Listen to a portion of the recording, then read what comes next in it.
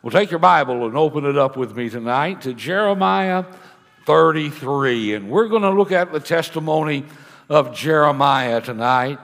And Jeremiah is just like all of the different people in the Old Testament that we've been looking at. There's so many things that we can learn from him.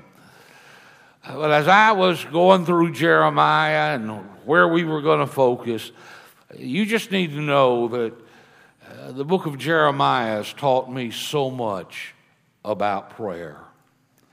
Every time that I read it, it's just more and more instruction. And so what we're going to do is, if Jeremiah gave his testimony, what would he tell us about prayer? And there are four things that we're really going to focus in. The first thing that Jeremiah would tell us is when you pray, pray the promises of God.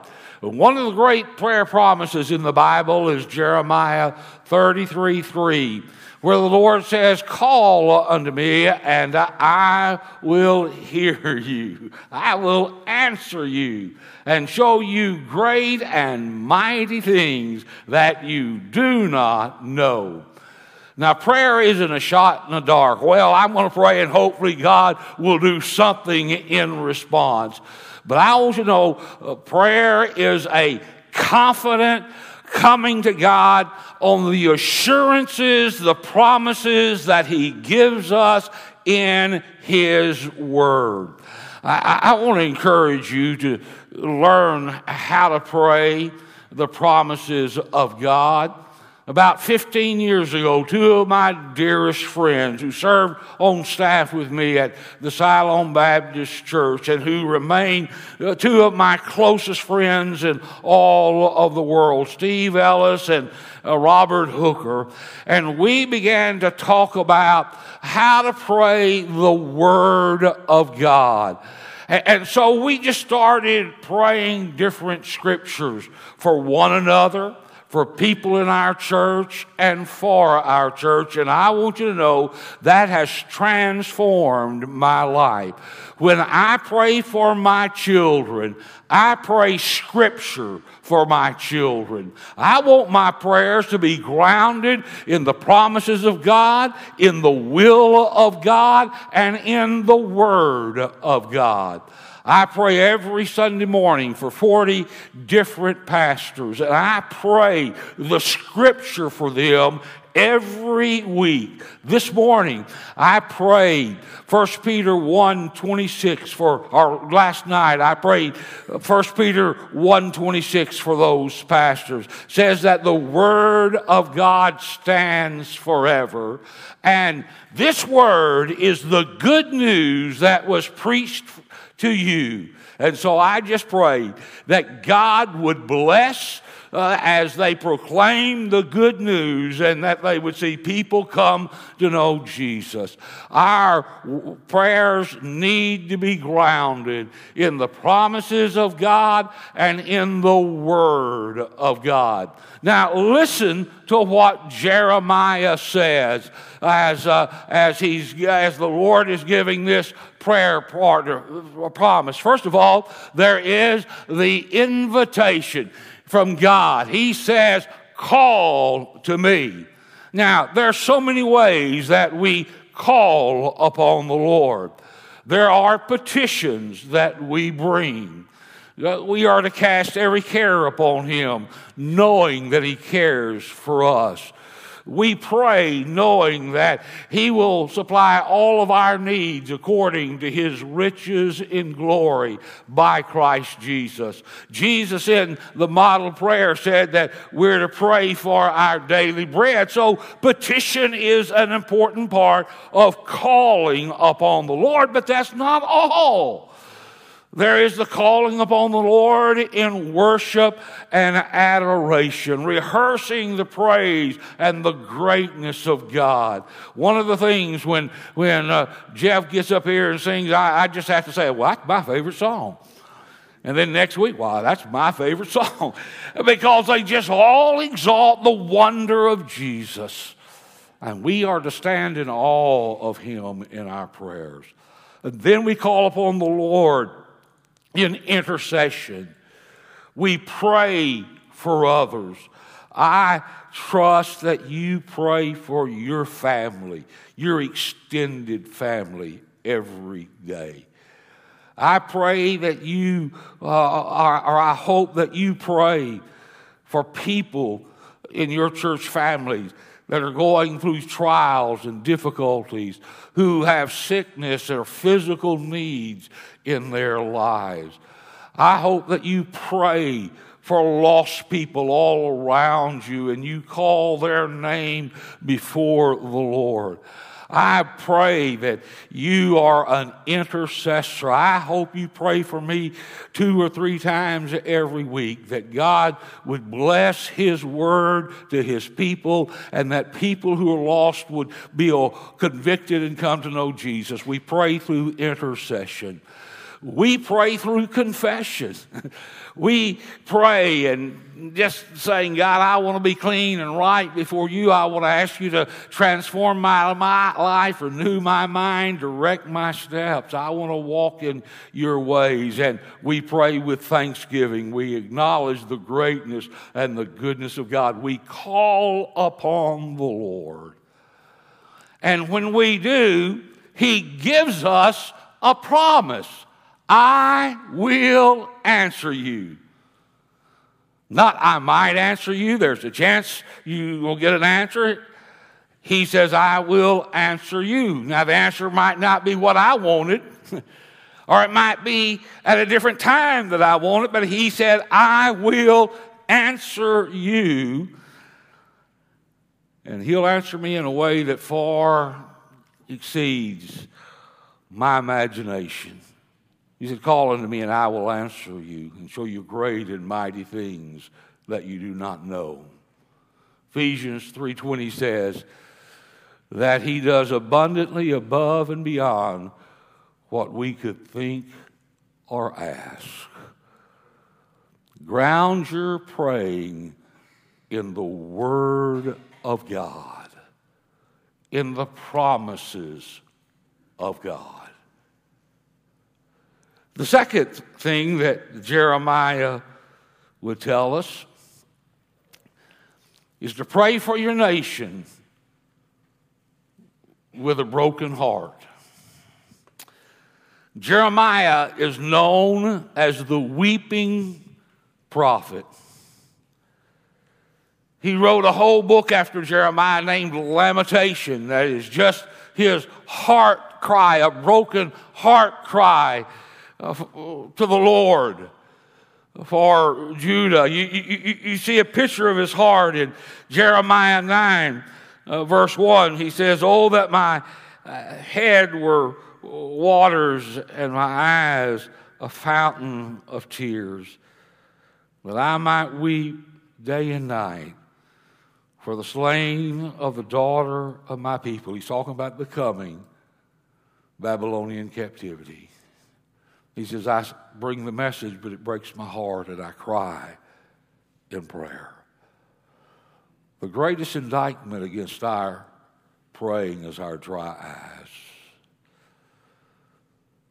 When was the last time that you wept with a broken heart for someone that's lost?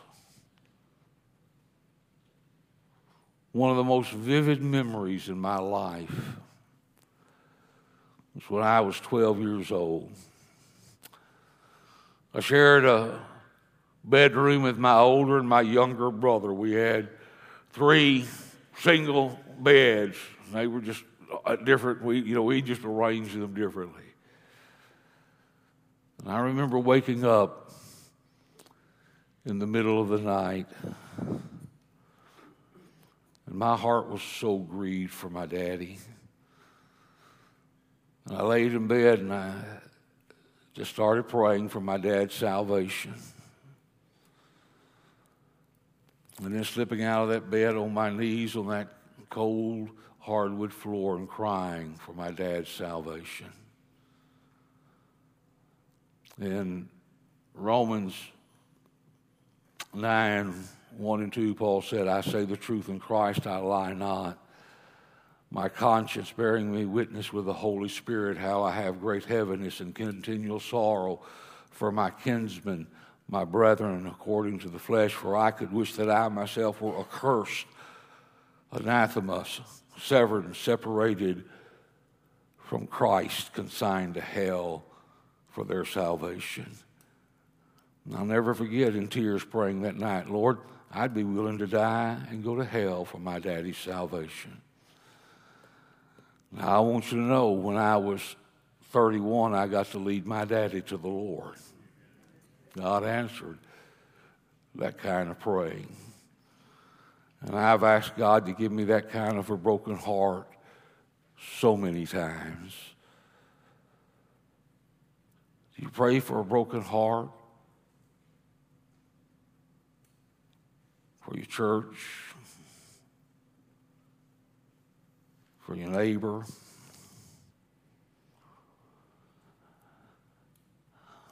Our hearts should be broken for what breaks the heart of God.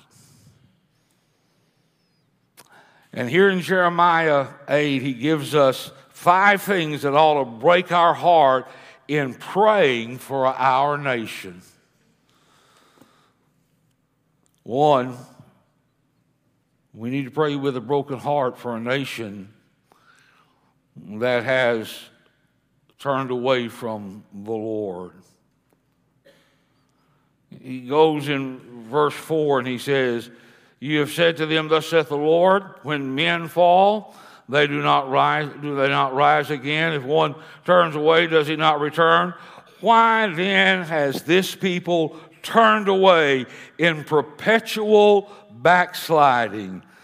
They hold fast to deceit. They refuse to return. I want you to know we're living in a nation that has turned from the Lord. It happened when we took prayer and the Bible out of public schools. And it's just continued to grow. We have lawsuits for memorials to war heroes that died because they're in a form of a cross, to have them removed. There are those that want to strip every vestige of Christianity from our society and our culture. We've turned away from the Lord in our slaughter of the innocents.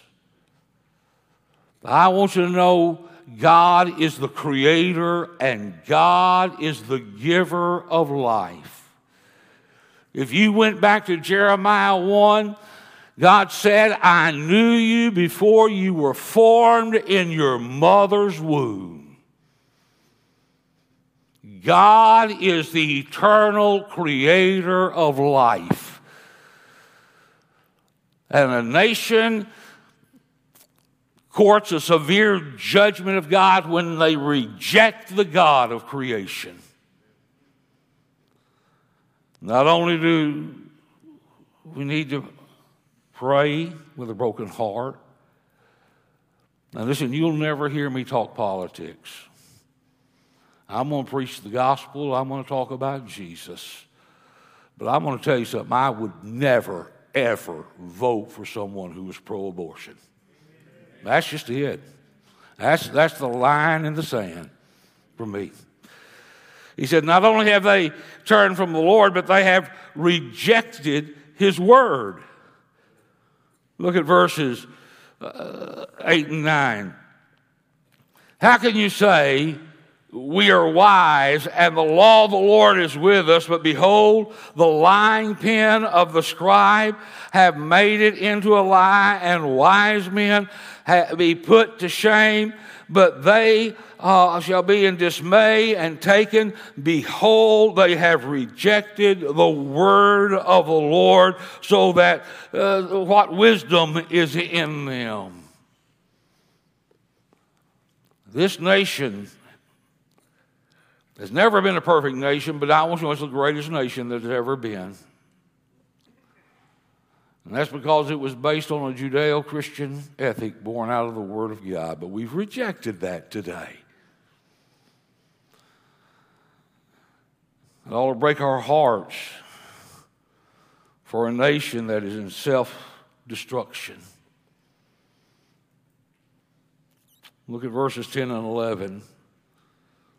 Therefore I will give their wives to others and their fields to conquerors, because from the least to the greatest everyone is greedy for unjust gain. From prophet to priest everyone deals falsely. They have healed the wounds of my people slightly, saying, peace, peace, where there is no peace. And turning from the Lord, rejecting His word,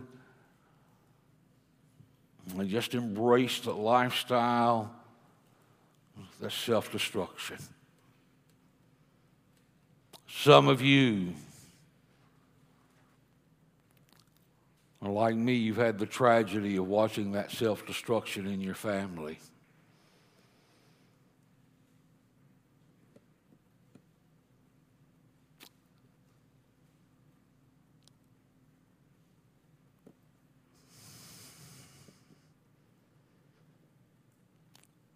It's hard to watch someone destroy their life, isn't it?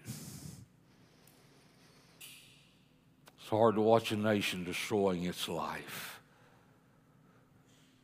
and calling good evil and evil good. It ought to break our heart that the nation doesn't even recognize the time is short if we reject the Lord. Look at verse 20. The harvest is past, the summer is ended, and we're not saved. And then it ought to break our hearts that there are those who reject the cure. Verses 20 and 21. For the wound of my daughter, of my people, is my heart wounded. That's God speaking. There are some things that break the heart of God.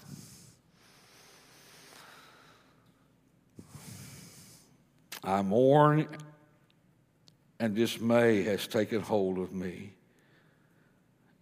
Is there not a balm in Gilead? Is there not a physician there? Hasn't God provided the cure? Isn't Jesus the great physician that can bring healing? Why then has the health of a daughter of my people not been restored? I want you to know we need to pray with a broken heart for our nation. The third thing that Jeremiah will tell us about prayer is that we need to pray fervently for the place where God has planted us. Look over to Jeremiah 29. And Jeremiah gives instruction when the children of Israel go into Babylonian captivity. And he says in verse 7, but seek the welfare of the city where I have sent you into exile, and pray to the Lord on its behalf, for in its welfare you will find welfare. Now the children of Israel, when they got to Babylon, Psalm says they hung their harps on the willow as they left. They didn't have a song to sing anymore.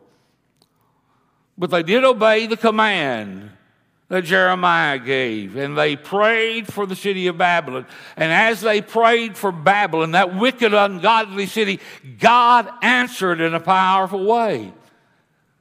He answered by raising up Daniel, who would have influence on pagan kings, Nebuchadnezzar, his son, his grandson Belteshazzar, and then Xerxes and the other Medes and the Persians. And he has that influence for the blessing and for the protection of God's people and their welfare during the captivity. It was in the answer of the prayers of people for the welfare of the city that God would raise up Esther to save the Jews from destruction. And God commands us that we would pray for the place where He has planted us. That means that you are to intercede for the city of Wynne. Everybody has political opinions and ideas of what ought to be done, but I want you to know you and I ought to be intercessors for the city. Why? Turn over, if you will, real quickly, to 1 Timothy chapter 2, where Paul gives us this principle of prayer. He says, first of all, then I urge that supplications, prayers, intercessions, thanksgiving be made for all people, for kings. Now, you know who was king when Paul writes this? Nero. Ungodly, wicked Nero, but he says, pray for him. Pray for all of those who are in high positions, who are in places of authority. And here's why. That we might lead a peaceful and quiet life, godly and dignified in every way. We can just live out the faith. That's good and pleasing in the sight of God our Savior. And here's the real reason we pray. That nothing will stand in the way of God who desires all people to be saved and to come to the knowledge of the truth. Can I tell you the most important issue in Wynne, Arkansas, is that there are people lost without Jesus. And he says we're to pray. Pray for those that are in authority. I pray God would change hearts. Pray that God would bring righteous influence. Pray that God would stay the hand of wicked and evil decisions. That we would be unimpeded in living for Jesus and winning people for Jesus. He said that's what really matters. Pray for the place. And I want you to know, if you're not a part of the solution through prayer for the salvation of souls, then you're a part of the problem in people staying in the darkness.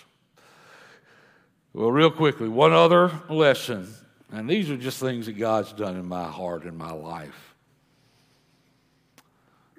through Jeremiah. When you pray, however you pray, whenever you pray, seek the blesser more than the blessing. Go on down in Jeremiah 29. Look at verse 12. The Lord said, then you will call upon me and come and pray to me, and I will hear you. You will seek me and find me when you seek me with all of your hearts.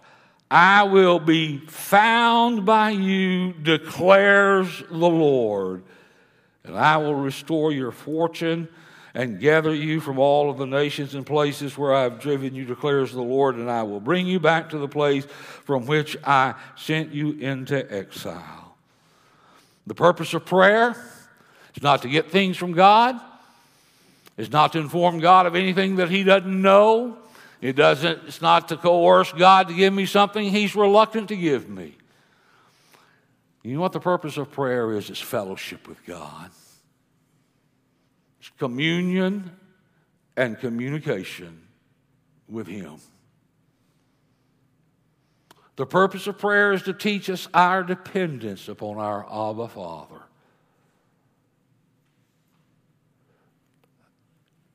And the purpose of prayer is to teach us that Jesus is more precious than anything in this world.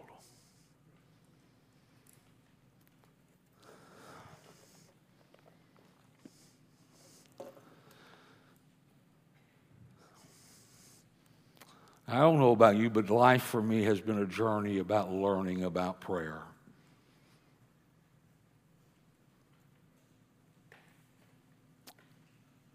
From the time that I was 19 and starting out in the pastorate, and I read Andrew Murray's With Christ in the School of Prayer. I've read hundreds of books on prayer. Every time one comes out, I just grab it and read it. And I'm appreciative for how God used them, but I want you to know the greatest lessons of prayer come right here from the Word of God. Learn from Jeremiah. I just challenge you to read through him. Let him teach you how to pray with confidence, expectation, a broken heart, faithfulness, and a heart to know God.